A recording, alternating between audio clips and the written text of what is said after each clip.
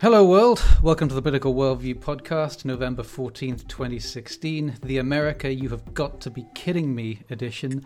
I'm Adam Quinn, Senior Lecturer in International Politics, the Political Science and International Studies Department of the University of Birmingham in England. Donald Trump is the President-elect of the United States. After the election there last Tuesday, we thought we simply couldn't let that pass without taking to the pod earlier than originally scheduled to discuss it. I'm joined by my usual co-host, Scott Lucas, who is Professor of International Politics, editor of news and commentary site EA Worldview, and man who has a sign on his office door saying, "On TV, do not knock." How are you doing, Scott? I'm doing okay despite the circumstances. I guess crawling through the wreckage is the best description at this point. Also by Mark Goodwin, who's a lecturer in British politics, which is no small asset when dealing with unexpected voting results that presage a new dawn of right-wing populism. How are you doing, Mark? How am I doing? I'm not ready to laugh about it yet. Really that way. We've been talking our way therapeutically around the radio booths, TV studios, and Facebook walls of the country. We are now with you in the pod to try and get our thoughts out there, and to some extent they're still thoughts that are forming and probably still will be for some time. First, the bare facts of the result that we're dealing with here. Donald Trump won the election with 290 Electoral College votes so far. I think Michigan is still unconfirmed, formally speaking, although it is a state in which he's in front, so his lead may go up. He lost the popular vote by hundreds of thousands, which is still going up, I gather, as late votes get counted. But that is not how the system works. He will be the president according to the electoral system. Most attention in the aftermath has fallen on Hillary Clinton's defeat in a number of economically challenged Midwestern and Mid-Atlantic states, specifically Wisconsin, Pennsylvania, and Michigan, in addition to the expected swing states of Ohio, Florida, and North Carolina. So, how big a shock was this result? Why did it happen? What will happen now? And what does this mean for Democrats as they think ahead about future contests? That is, hoping that there are future contests. Let's start with that first one, shall we? I, among many other people, said before this voting result took place that the only rational prediction on the evidence that we had was that in likelihood Hillary Clinton was going to be the winner. It turns out that Hillary Clinton is not the winner. How shocked were you? How right are those who are shocked to be shocked? Was this a shock? Scott, do you want to kick us off with that? No, it was possible. I mean, I know that you said this despite saying this was the only rational outcome. You said it is possible that Trump could still win. Well, it was the only rational outcome, 100%. It was the rational prediction on a slightly smaller percentage. But the irrational is possible. And I said on the eve of the election, I thought she was a 2-1 favorite, which leaves about a 30 to 35% chance that he could do it. Now, why is that? As they do the postmortem, the first thing to realize is that the polls were very close in a number of states. They were within what's called the margin of error. So even if she was up, say, 3% in a Michigan, in a Pennsylvania, in North Carolina, Florida, Ohio, he could win it. It just so happens that the results fell in all of those key states. He won each of them. It was a tall order. If he had fallen in Florida, Ohio, North Carolina, Michigan, he might not have done it. But it is what it is in that sense. Now, what I'm interested in is in everybody then doing the navel-gazing, which is, look, folks, don't reduce it to one explanation. One I saw is, okay, it's the white working class. Everybody, it's the white working class. The white working class has spoken. And the media loves this narrative, the idea that these people have never been focused on before, that no one noticed a farmer or noticed a laid-off factory worker, and all of a sudden here they were. The white working class vote, if you want to define it that way by income and so on, was in the low 50s for Trump, which is a majority, but it's not a huge majority. It just so happened that in certain states, that slim majority made the difference. So treat it as one factor. There's another factor which I think is salient, although we may have to revisit this as the late votes come in, but Hillary Clinton's vote was down on Obama's vote in 2012. Trump's vote was not significantly up over the Republican vote, but her vote was down, which points to the fact that in certain areas, and Michigan was a state where this was being said on the night, voters did not turn out for her.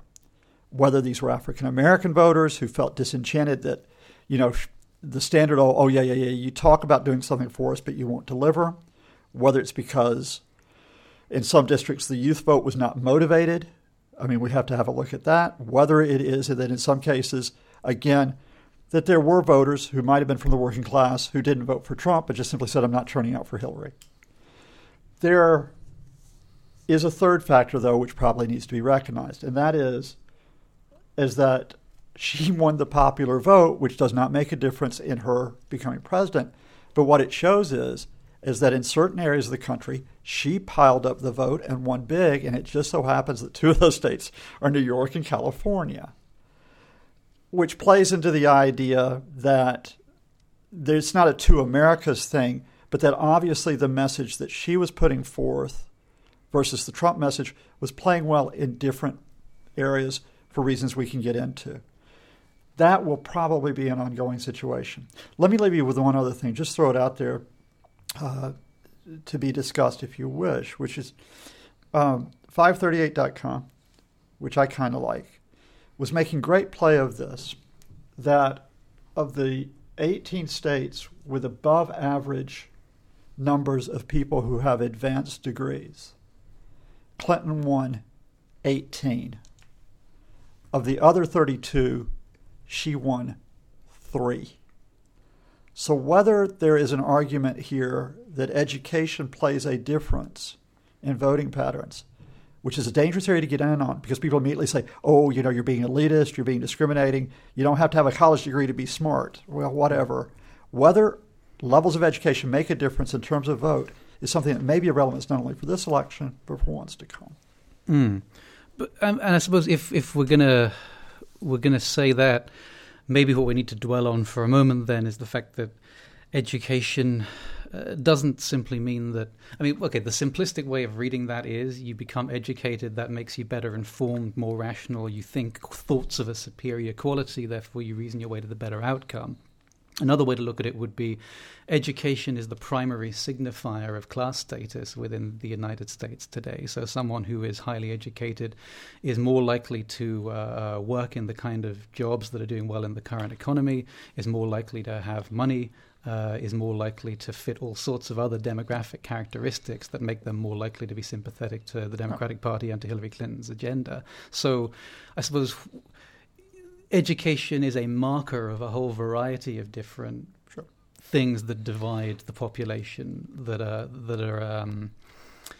go beyond simply the content of what they're learning in their education, if you will. Mark, you want to come in on this? Yeah, I think that the education point as well speaks to something that I think, I am not a US politics expert. There are certain parallels with Britain and Brexit up to a point, but I'm going to make them whenever I can. So one of the things that strikes me as a parallel is this idea that this is, in some sense, an anti-elite movement or anti-elite phenomenon. But who are the elite and who are the elite constructed as? And education is a massive component of that. So when we talk about this, whether we're talking about Trump or whether we're talking about Brexit as an anti-elite movement or an anti-elite result, it's not really targeted at the economic elite. Okay, so I was following along the election, as most of us were, overnight, and it was constantly Michael Ashcroft and Aaron Banks piping up about this is a backlash against the establishment and the elite. Okay, that's billionaire, non-domiciled, Conservative Party donor, and incidentally pollster Michael Ashcroft, and you just think, mind your neck in. But it's not a backlash against an economic elite as such. It's a cultural elite. It's about a cultural elite, and that's why I think education is such a key part of that. It's the only way I think you can sensibly make sense of how the elite is understood. It's not, or how Trump can be excluded from the elite, or Nigel Farage can be outside the elite.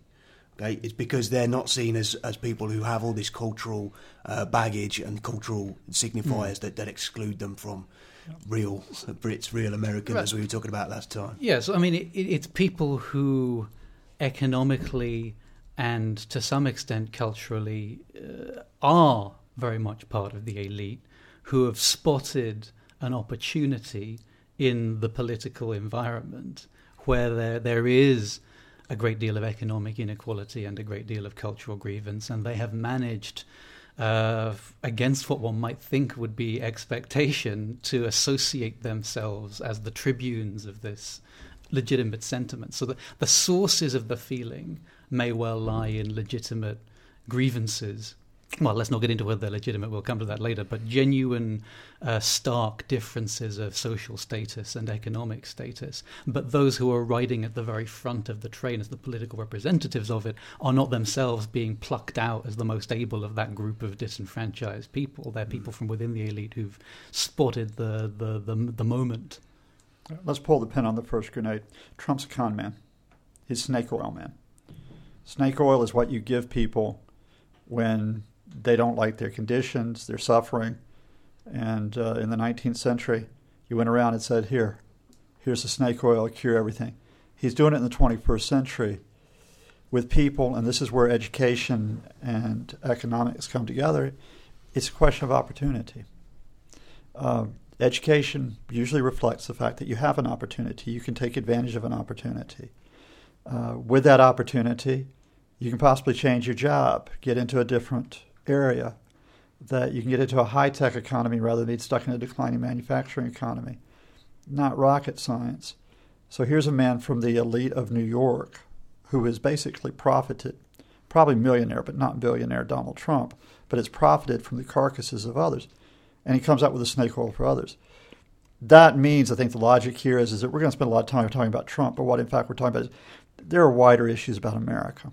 You know, that this is a country in which there's a vast amount of wealth, but it is not evenly distributed in terms of opportunity and in terms of outcome for many, many people. And those people who do not receive the benefits of it, they'll go to the person that can offer them a better way, whether it's a Trump or whether it's someone else who's promising salvation on a given day. I thought that was one of the things that was really interesting about this, that I think we've got used to the idea that leadership is crucially important and the candidate is crucially important. And I wonder whether there's some argument here that the message and the messenger have been separated in the minds of quite or at least a significant number of voters. Because I think your first question was how much of a shock is this? I think you look structurally, demographically, sociologically, and I always tell the students all politics is ultimately sociology. You can understand where Trump comes from. Okay, those drivers are present as they were present in Britain and are present in Britain. But I think the thing that's shocking about it is how can this man, who is such a horrible bastard, be the vehicle for it and people not be dissuaded by the fact that he's the messenger. Okay, the message cuts through and people, we don't know, and I don't know whether people look at Donald Trump or Nigel Farage and think there's a decent bloke. Maybe they do. But I think that's the thing that's shocking to me, that it feels personal, that somebody like that could be seen as a reasonable, viable sort of vessel for this message, and that his personal qualities, his complete lack of intellectual capacity to do the job, complete lack of preparedness is not enough to put people off. Yeah. I feel like a lot like that about it as well. That I can imagine circumstances under which, in a normal election, right, in the United States, there is one of the parties that is going to secure the votes of lots of the people who have just voted for Donald Trump.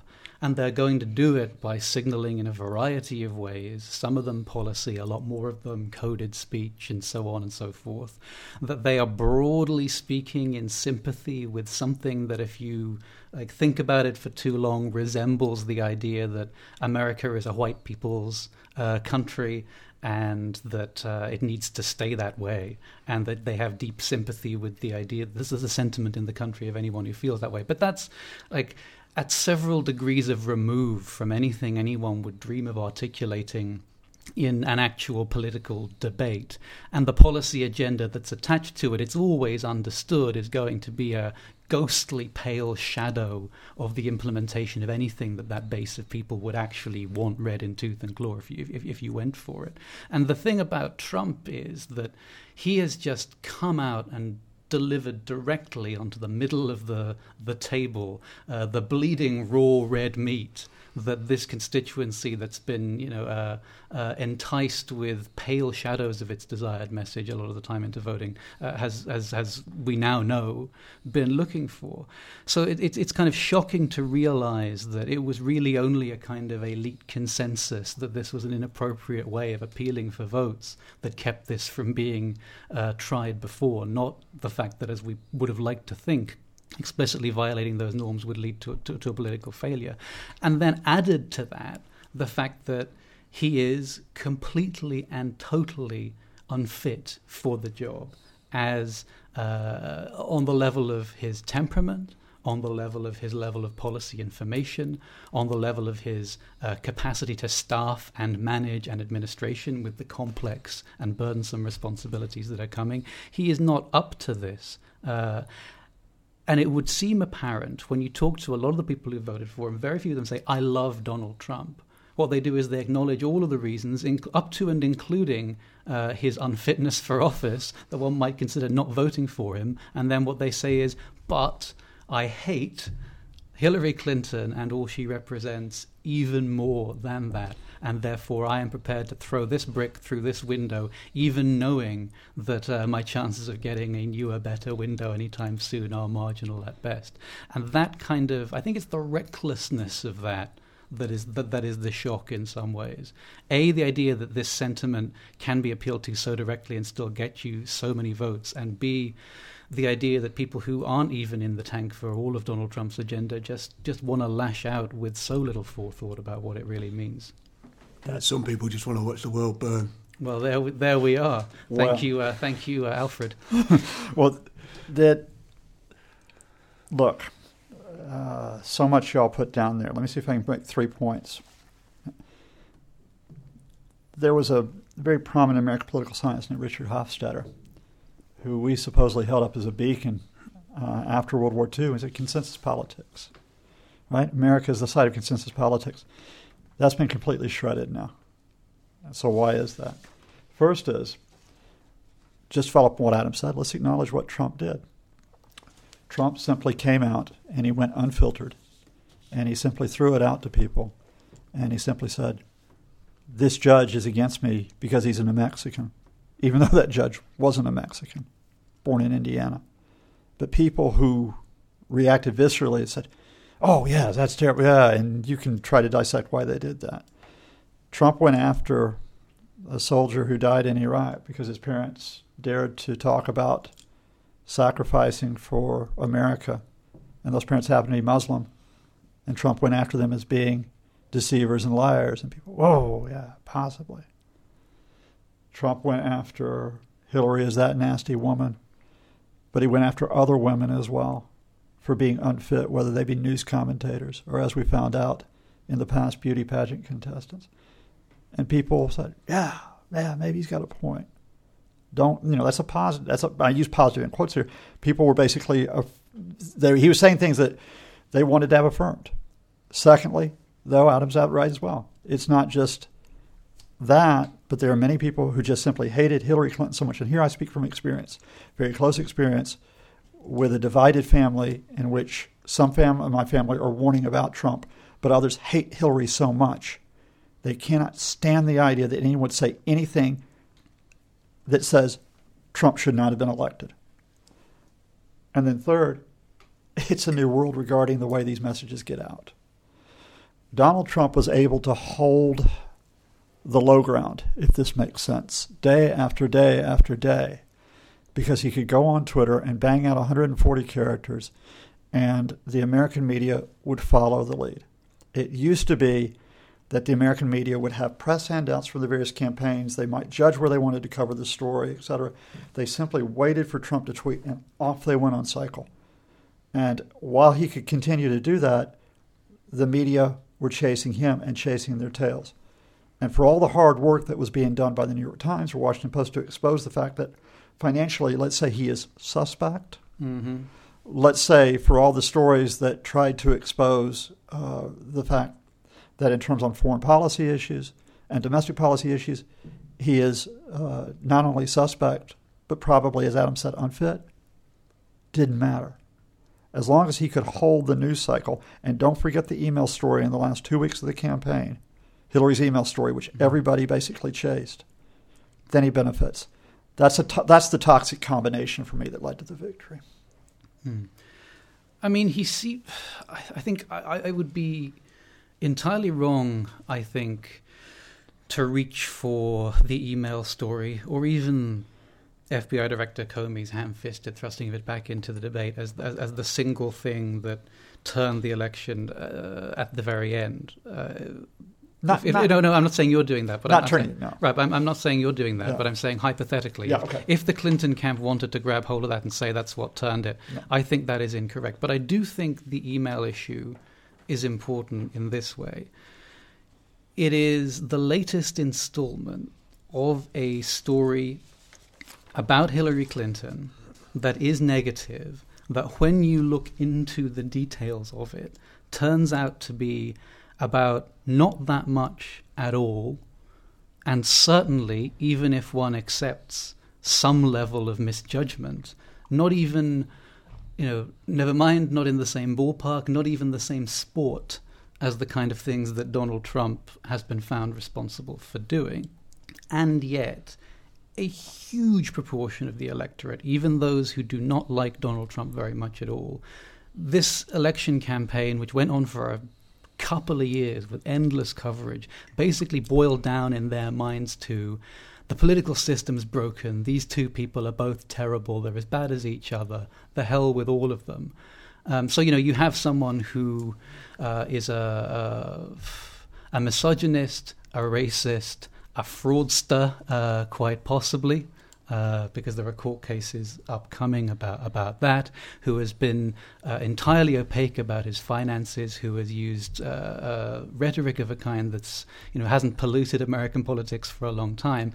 And compared to that, you have a capable professional who is somewhat aloof in her personal manner, and who has been on the periphery of a large number of investigations, none of which have gone anywhere about wrongdoing. And those two things have ended up being equivalent in people's minds. So the question is, whose fault is it that someone who basically, whether or not one finds her charismatic, has never been shown to have done anything really wrong, is on a par in the public mind with someone who has done so much wrong? Is that the media's fault for misreporting? Is it social media's fault for circulating so much stuff that's just straight up untrue? Is it the public's fault for having a wide open brain into which these things that are untrue simply seems to flow and then stay? Is it elites' fault for being so snotty about the fact that the general public is willing to believe stuff that's flat out wrong without looking into it? Where does the blame lie for what I think has been one of the signature problems with this campaign, the monstrous false equivalency, if not in elite media coverage, but in the general population's mind, between these candidates' flaws? Yeah, I mean, I agree with all of that. I think this false equivalence between the two candidates, Clinton is an averagely bad politician. Trump is much, much worse than that as a candidate. But I don't think it would be reasonable to put no blame at all on Clinton, her campaign, and the Democrats more generally. So Clinton was offering nothing. Okay, one way of reading this election is that people who offered something beat the people who offered nothing. The people who had a cause beat the people who had no cause. So the message, in as far as the Clinton campaign had a message, it was vote for Donald Trump and he'll destroy everything. The problem was that was also the message of the Trump campaign. Mm-hmm. So they had no positive offer. No change being offered, no cause. On top of that, it looks like, and there will be post-mortem about this, that the campaign was seriously mismanaged, that their attentions were not focused, or they didn't see this Rust Belt issue coming, and lost states that they thought were in the bag, possibly through to inadequate attention to those states. Okay, thinking that the election was going to be won in traditional swing states when it wasn't. So that's the argument that Clinton has to bear some blame personally, and the wider campaign and the Democrats generally. Okay, no cause, no offer. Now, one of many caveats you can put to that is that Clinton was nominated on the expectation that she was going to face a mainstream Republican who she would have probably beat. I think that's, if you had a Republican who's also offering basically the status quo, like a Jeb Bush or a Marco Rubio. The cut taxes, free trade, conservative manifesto. I don't see Clinton losing that. And then, the other thing, I don't know how you'd feel about this either, but I think it's at least plausible that any man with all the negatives that Clinton has against her name would also have won that election. The gender factor can't be dismissed. Yeah, I mean, I find that enormously believable. I mean, the one thing I would say, and I think this campaign is probably going to conclude with me having some kind of reputation for being soft on Hillary Clinton, but I feel like she's about to go down so badly, at least in immediate term history, that I do want to defend her on occasion. Certainly, the strategic errors about where this campaign pitched their message and campaigned will be deliberately gone over with a fine-tooth comb. But on the idea that she didn't offer anything, the policy proposals of her campaign have been substantial, in areas like childcare, in areas like education, in areas like the environment, in areas like what one does about a changing economy due to technological advance and all of these kind of things. And she's been talking about that every day. It's received almost no coverage in the reportage of the campaign. There was a statistic that said something like, of the main network's news programs this year, it was, I think, 36 minutes. 36 minutes. On the evening newscast. On the evening newscast was devoted to questions of policy. So, okay, first of all, to the extent that we have a problem, though it can be pinned to the door of the Hillary Clinton campaign, it's about a failure to break through modern media conditions with the message that their policy might have allowed them to put together. But secondly, if one does look at the substance of the policy, where one could legitimately maybe say she didn't offer anything, she didn't offer anything to a particular part of the population, which is to say, if you are working class, that is to say working and earning, not poor, but also not rich, living in somewhere like the Midwest, probably not in a big city, probably in a rural area. What they call the middle class. Yes, exactly. You are concerned about your region, you're concerned about your kids, you are almost certainly white, and you are disturbed and destabilized by the change that's been going on in terms of relations between the races, in terms of relations between the sexes. And you are especially disturbed by the way Hillary Clinton and Barack Obama have explicitly talked about concepts like structural racism, for example. That's not something any presidential candidate I've ever heard has ever said as words before, and Hillary Clinton did. And it is that particular group of people who, A, didn't like her apparently not only ignoring their fears about that, but actively being on the other side of their anxiety about cultural change, but also who feel they're on a downward slope economically, and she does not care about them.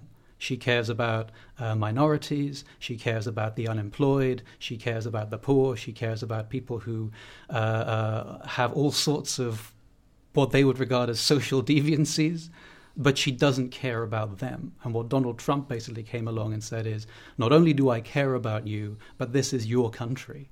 And it is an outrage that these people who are not us, are purporting to represent this country while delivering the benefits of it to these people like themselves who are also not the real people of this country. And it is the failure to speak to that group of people that they're the people she didn't offer anything to, and they seem to be the ones who've swung one way to another in the course of this election. And I think it's not unique to America. That's globally the problem for the centre-left, social democrats, whatever you want to call them, is exactly that, coming to terms with that, and they're facing that exactly the same challenge. All of those things that you've just said, you could take and equally apply to the Labour Party. That's exactly the problem that they face. And the fact that they're led by a candidate who, whether or not one believes it's factually based or rational, the electorate has taken against and will almost certainly not be convinced to reconsider. Well, he's the cultural elite made flesh. He's exactly what people have in mind when they think political correctness has gone mad. This is the difficulty that the UK Labour Party faces, is that they think they've got an anti-elite leader. They haven't. They've got the figurehead of the cultural elite. They've got exactly what's in people's heads when they think you can't put an England flag up on your house. They're picturing Jeremy Corbyn's face, or Diane Abbott's face, or Shami Chakrabarti's face. And a bit like Hillary Clinton, you can produce binders of policy that you can argue on concrete, rational grounds will do more to advance the economic circumstances of the working and non-working poor, and be wholly correct about that. But if people have a strong sense that you are culturally alien, then they will not go with it. And that's what brings us, I suppose, to like the counterfactual in this situation, which is if Hillary Clinton had not got the... Because as soon as this result came through, first of all, there was the exultant Republican right and the, somewhat more restrainedly exultant Republican moderates, because they don't probably want to spend the next 4 years the way they'll have to spend them. But also immediately from the left, there was a wave of people saying this is the left's fault, because they refused to appoint a genuine representative of change and the economically downtrodden as their avatar for this election. They sent up the face of the liberal metropolitan city-dwelling, snotty, overeducated female establishment as the representative of the party. If they'd gone with Bernie Sanders or somebody like Bernie Sanders, they would have won this election. How plausible do we find that? Scott? You were a Sanders guy during the primaries. Wow. Is your immediate response to this, goddamn you, Democratic establishment and Hillary Clinton, for standing in the way of what would have been a successful Sanders campaign? It's actually, let me come at it from a slightly different direction, because it's not all just about this campaign. It's about the campaign to come and where we go. And what bothered me about the Democratic primaries and the way that it was stacked with the superdelegates is that by really setting it up so Clinton should be anointed, when the unexpected came up that Sanders decided to run with only a handful of reporters there to listen to him, he injected issues into the campaign. But the Democratic Party had set up the process. We don't want to talk about issues here, folks. Let's keep this all behind Hillary and off we go. Well, what did that mean? Well, some of the issues that Sanders was raising were, of course, the questions about whether the American economic system was providing fairness. Forget, white, black, whatever, to all people. He was raising questions about the banking system, the finance system, the questions about manufacturing. He was raising issues about not just do we reform Obamacare, but what kind of healthcare system do we want? What kind of education system do we want? Now, whether he would have expressed that well enough to win the election, whether he would have escaped the socialist tag, which is what the Republicans would have put on him. Mm-hmm. Oh, it's the evil, pseudo-communist, because that's what a socialist is, right? I don't know, but I do think that the failure to open out to issues, say that a Bernie Sanders presented, or let's say hypothetically Elizabeth Warren, who I think would have run this year had Hillary not been in line to it. I think it meant that the Democratic Party, despite the fact that Clinton had all these policy documents you talked about, but it looked to be a party which wasn't actually opening itself out to engage. Mm-hmm. And I think that's something I raised because this is not, by the way, we'll talk about the presidential election, which we focused on. It's something that is an issue down at the Senate elections, the House elections, and, of course, at local and state governments. That where you had candidates who did try to engage with local issues, whether they were Democrat or Republican, they tended to have a great deal of success. So not would Bernie have won, but if there had been a more open, engaging process, would that have produced a candidate that would have defeated Trump? Mm-hmm. On Sanders, I mean, I'm not qualified really to say whether he would plausibly have won a primary contest. I will leave that to you as the experts. My feeling is that Sanders probably would not have won. That's just my instinct. But I think there's a counter-argument to that. So the no case, I think, is I don't think Sanders gets you anyone who voted Trump. I think if you look at all the hardcore Trump supporters and that whole wider Tea Party section of the Republicans emerged basically as an anti-Obama movement in opposition to his supposed socialism. I don't think they turn around and vote for a Jewish the guy who actually calls himself a socialist, self-described socialist, who's pro-immigration and pro-welfare. I don't think he gets you those votes. I think on top of that, I don't think you get much for being the second most anti-system candidate. So however much of an outsider Sanders is, Trump is more of an outsider. However much of a non-politician Sanders is, Trump is more of a non-politician. However much change Sanders is promising, Trump is promising more. So if you do want to just burn everything down, why have this sort of burn it down light version of that? Third, my understanding, and I'm prepared to be corrected again by the experts on this, is that Sanders is not or was not as strong with minority voters as Clinton. Mm-hmm. So while, again, they're probably not that likely to turn out for Trump, they might stay at home. And fourth, I think Sanders would have done worse in debates against Trump. Not that seems to have been that decisive, because Clinton won the floor with him in the debates anyway. The maybe argument of, could Bernie Sanders have won, you would have to say, I think, that it's not about getting the Trump voters, it's about a claim that Sanders gives you everything good about Clinton with no downside. So you don't need the Trump demographic to win, you just need the Rust Belt to stay blue and to hold. And that Sanders would give you that. That is the claim, I suppose. So you do just enough there to nick the result. And again, I'm prepared to be corrected on this, but my understanding of what happened in Michigan is that Stein polled at 1.1%, which was bigger than the margin of victory for This is Trump. the Green Party So candidate. if you can assume that those votes, and this is always a bit like assuming you win your games in hand, but it's not completely implausible to say that those votes might have gone to Sanders. And then he holds Michigan, and the picture looks a bit different. Yeah. Maybe Wisconsin too.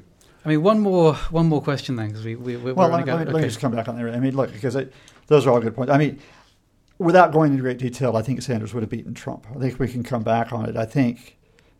But I wanted to put the wider issue here. With a Sanders or an Elizabeth Warren in it, it's a question of mobilizing and motivating, which is what Obama did in 2008. And I don't see Sanders as a burn-it-down politician. What I see Sanders was actually someone who was trying to get people enthused and say, look, we can change this system for the better in a positive way, not in a Trumpian way.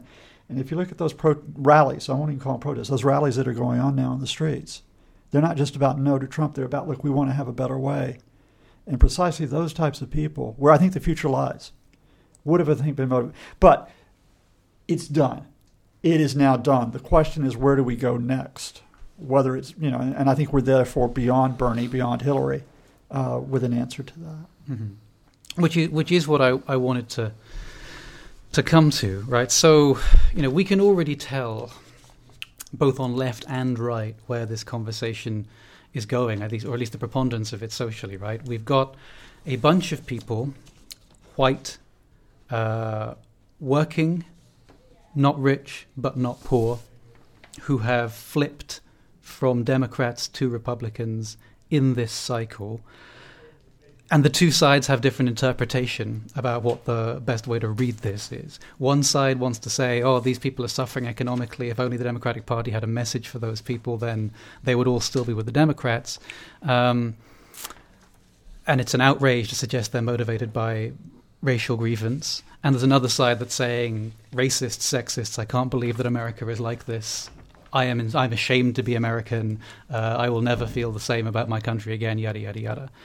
In the middle, it seems that there is a truth, right? Which is that we have people who, like I said before, are not the most disadvantaged in society, but who remember within their own and their parents' lifetimes a period when, if you were non-college educated and worked in manufacturing and were white, let's not forget that part, you could be assured a certain standard of living and a certain social status and a certain kind of respect in your interactions with the rest of society, all of which has kind of slipped away as they see it.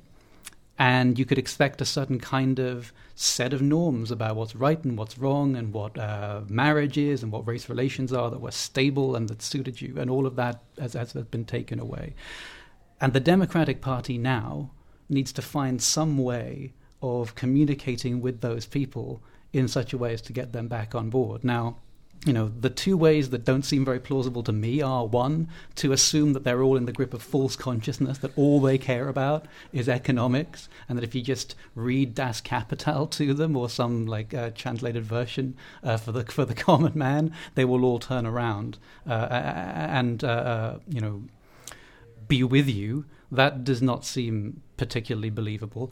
The alternative is to allow this reactionary upsurge to define the terms of the whole discourse and start trying to lead the Democratic Party away from all of the progressive agenda that's taken place over the last 8 years, and start saying, how do we signal to these people that we actually don't want to go that far in terms of questioning white supremacy, for want of, that's not the term they would ever use, but a hierarchical understanding of society that places white men in a kind of tacit position of assumed comfort relative to others economically and socially. How do we signal that actually we're not going to destabilize that so much, that we still are the party of that?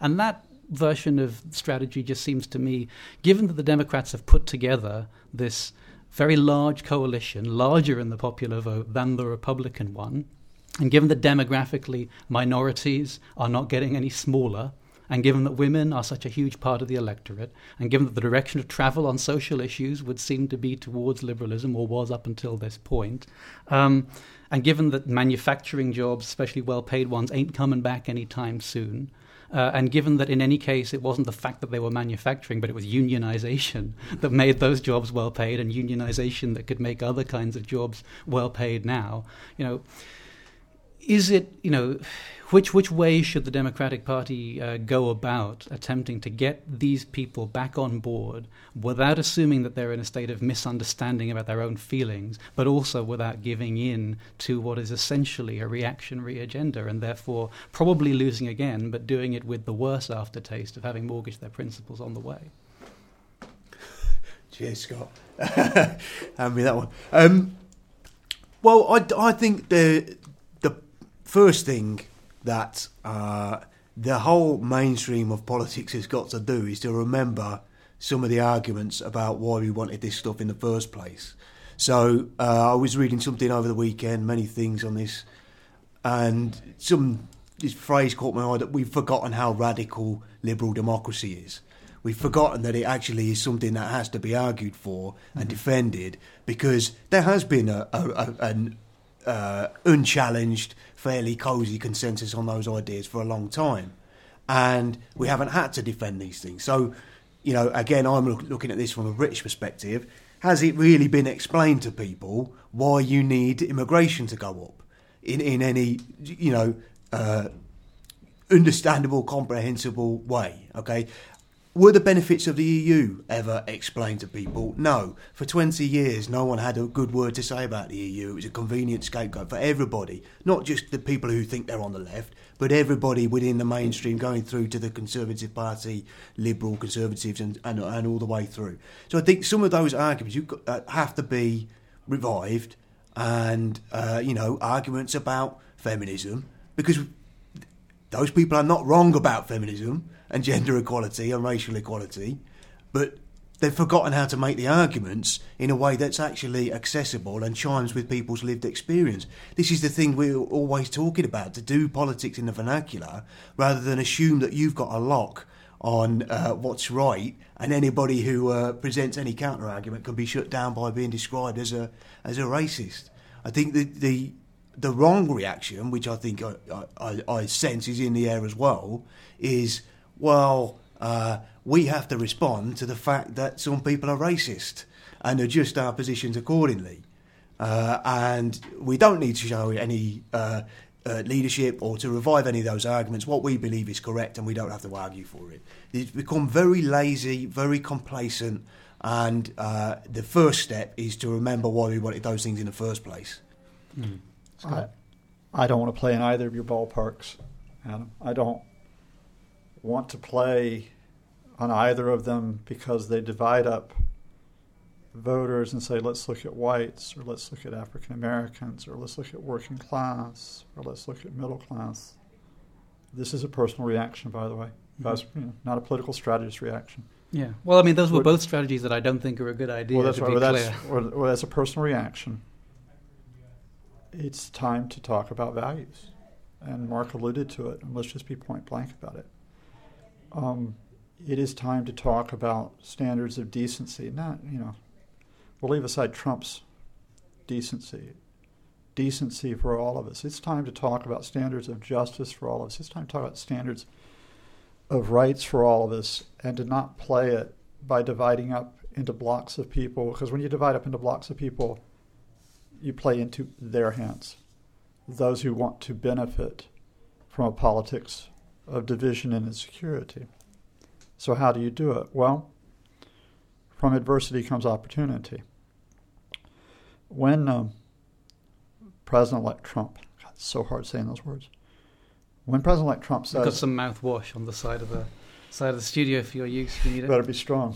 When President-elect Trump says we're going to deport 2 million to 3 million people soon, then you stand against it. You stand against it now, you stand against it firmly, and you do not waver in that. When President-elect Trump says, I'm going to appoint a Supreme Court justice on the basis that that justice will ensure that we overturn Roe versus Wade and therefore a woman's right to choose over her own body, you stand against that firmly. If a President Trump puts in loyalty test or vetting for any particular group, you stand against it. You do not waver. If a President Trump bases his entire foreign policy on embracing Vladimir Putin, the Russian leader, because he wants to be like Vladimir Putin, you stand against that on the values of what it means to have a just and responsible policy. You do not waver, and you organize. I'm going to leave, if the Democratic Party wants to navel gaze over this type, that's fine, and they will. But for me, this is now beyond the Democratic Party. To put it bluntly to you, social media turned this campaign in a certain way because a very divisive, hate-filled man learned how to use it. And it is now time that we take that tool as well to connect ourselves and to really mean what we say when we talk about community. For me, that's the way forward. Mm-hmm. Right, I think we've hit the wall, as it were. We didn't really manage to get around, because time is tight, to discussing the policy implications, but I suspect we have 4 years to do that, so we'll return in the near future to discuss what President Trump may or may not actually do. We'll also be gathering, depending on when this podcast is out, it may still be valuable information to everybody, for a post-US election interpretation event here at the Vaughan Jeffries Lecture Theatre at 3 o'clock in the afternoon on Wednesday. So you can hear some of these same opinions probably expressed live there. I think we've set the worlds to rights. Thank you very much. The worlds to rights? We've multiplied the number of worlds that are available in our conclusion, apparently. Thank you very much. President and the other one. Yes. The timelines are split. We have a sliding doors situation here where Hillary Clinton is the president in one. James Comey didn't send that letter to Congress in 2 different worlds, and we have different presidents and possibly nuclear apocalypse or not in each one.